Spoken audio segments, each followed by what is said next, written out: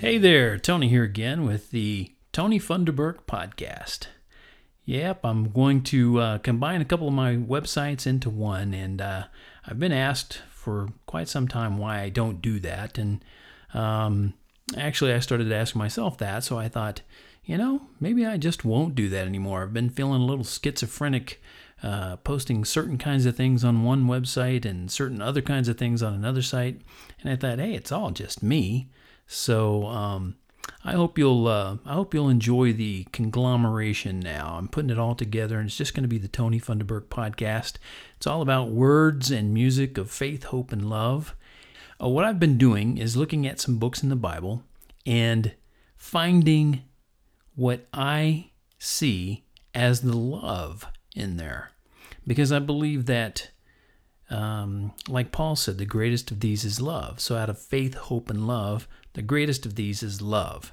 And obviously, if you don't have love, it doesn't really matter what your faith is in or what your hope is in, because without love, you're not going to do the better things, the finer things, the higher things.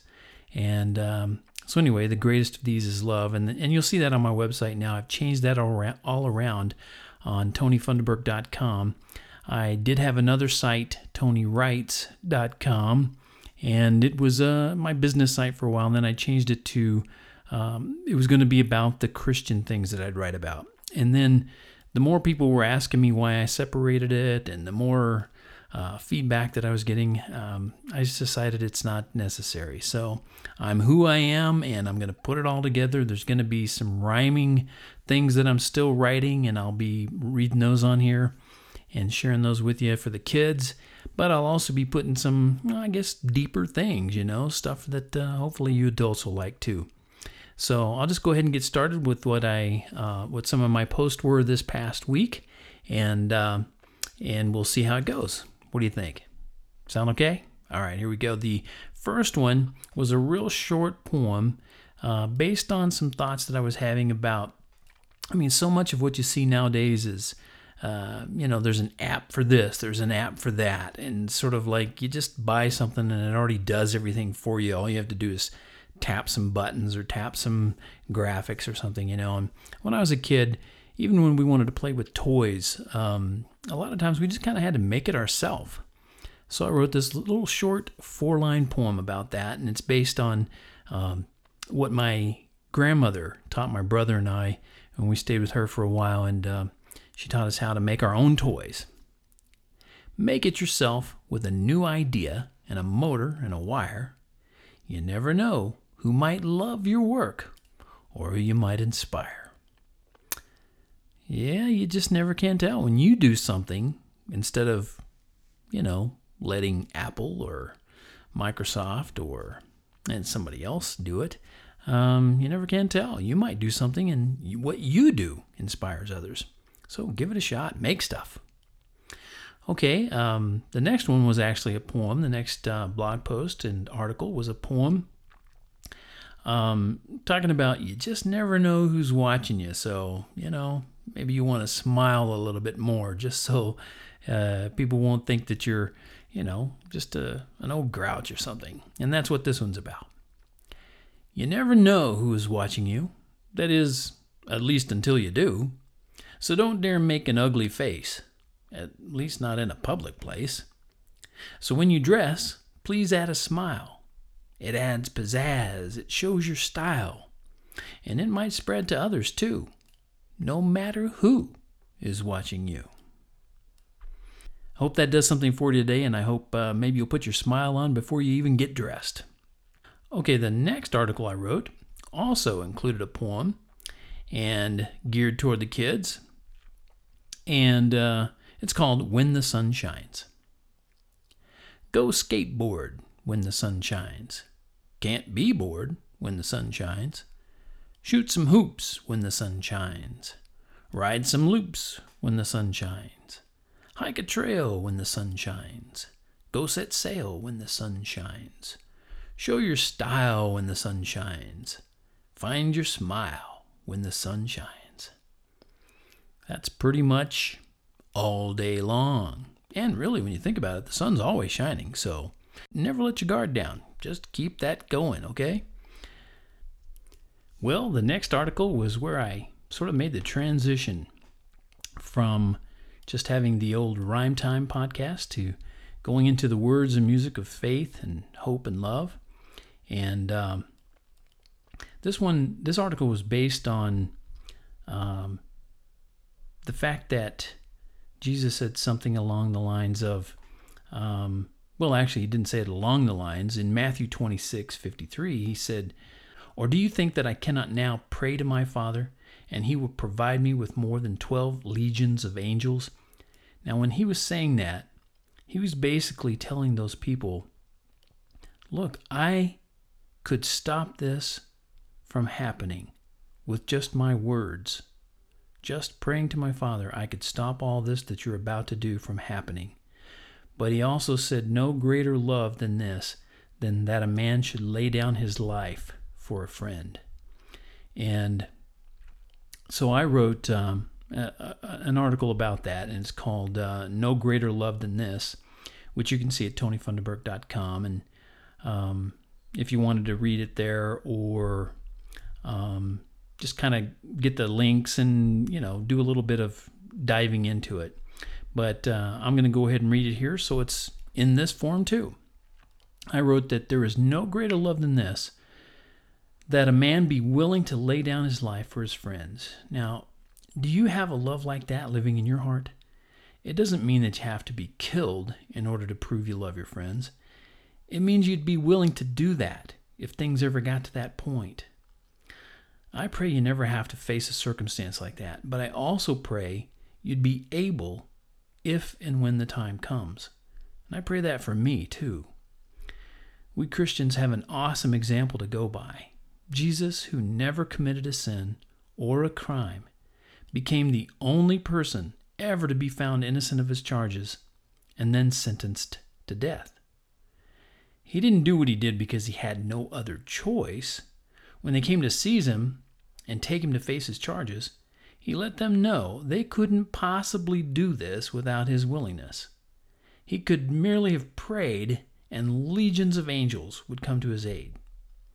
But he didn't do that because he had chosen to take on flesh and bone, to become fully man in order to be able to give his life for his friends. That's us. Imagine, eons and eons past, he had always been undying spirit. And yet his love for and toward us was and is so great, he became a man, then became sin, then actually endured a torturous death that should have been for us.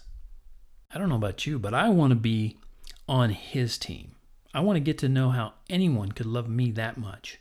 If God, who created all the heavens and earth and lowered himself to our level in order to give us eternal life, is for us, then it doesn't matter who's against us. They're inconsequential in comparison. Now, God says that tribulation, distress, persecution, famine, nakedness, peril, and sword will not separate us from him. And the Apostle Paul was convinced that neither death, nor life, nor angels, nor principalities, nor powers, nor things present, nor things to come, nor height or depth, nor any other created thing shall be able to separate us from the love of God, which is in Christ Jesus our Lord. That's quoting Paul. Truly, there is no greater love than this. The next article I wrote was also based on writings by Paul, and I guess the next several were written based on things that I was reading in Philippians. This particular article is called A Secure Love Relationship. When you get right down to it, we humans have a fairly short list of true needs. Food, water, shelter, clothes, warmth when it's cold, and coolness when it's hot. Oh yeah, and one more thing. A secure love relationship.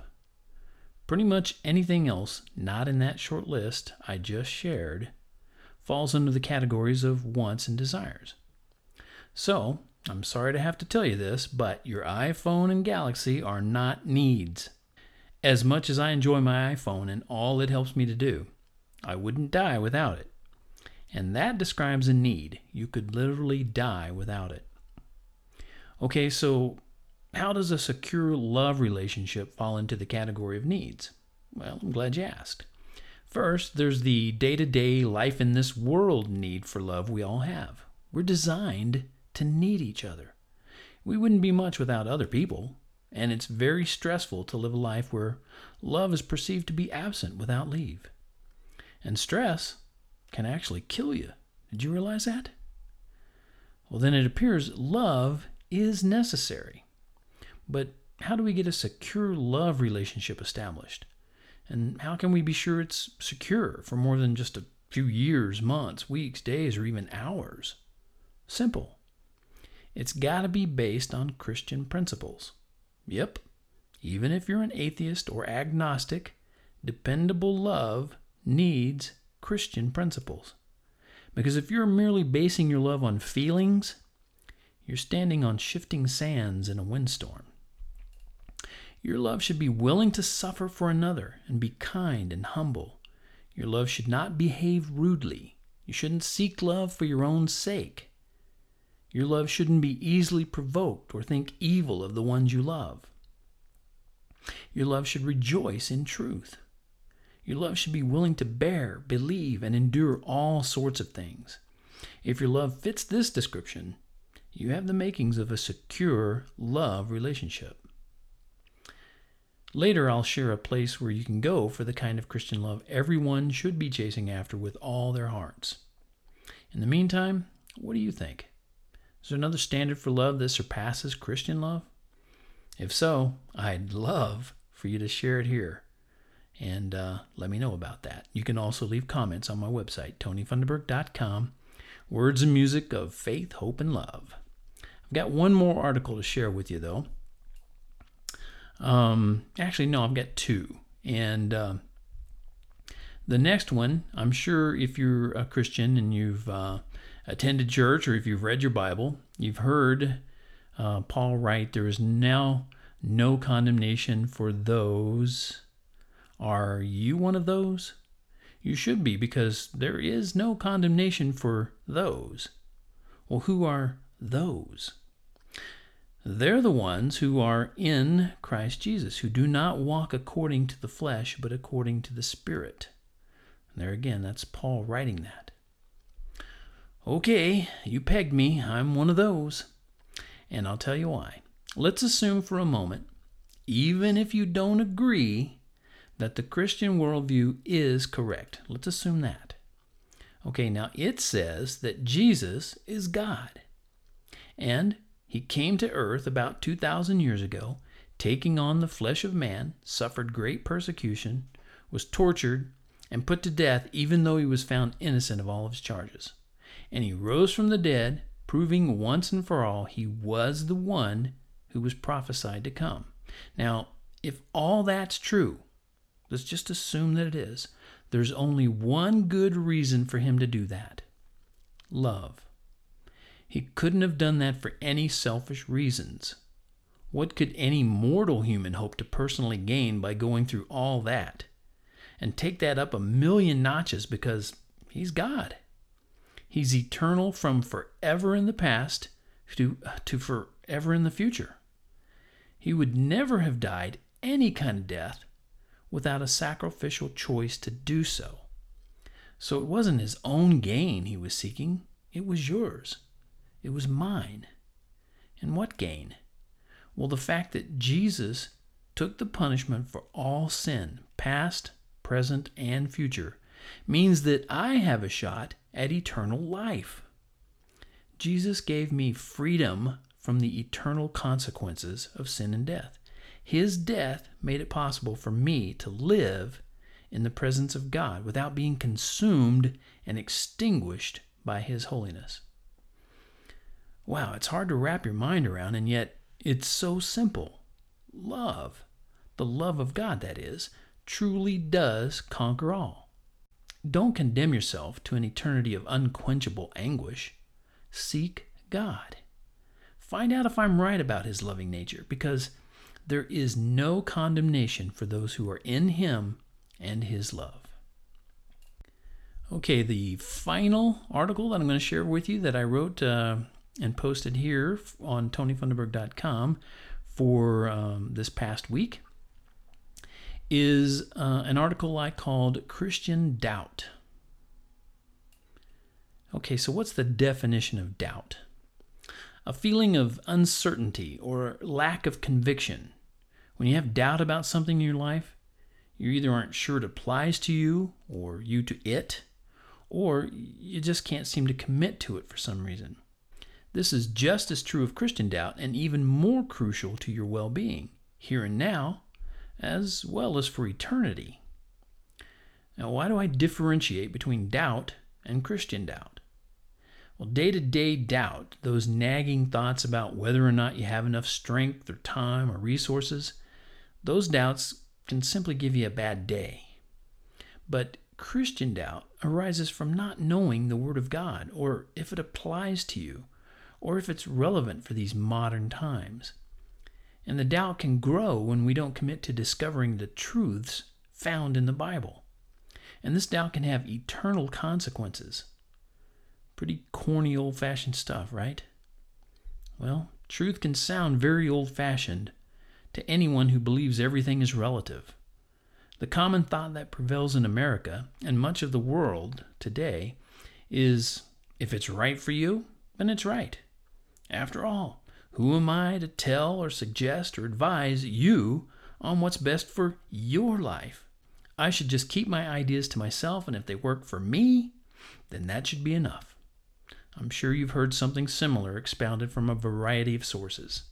However, just in case you weren't aware, this very idea is written about in the Bible.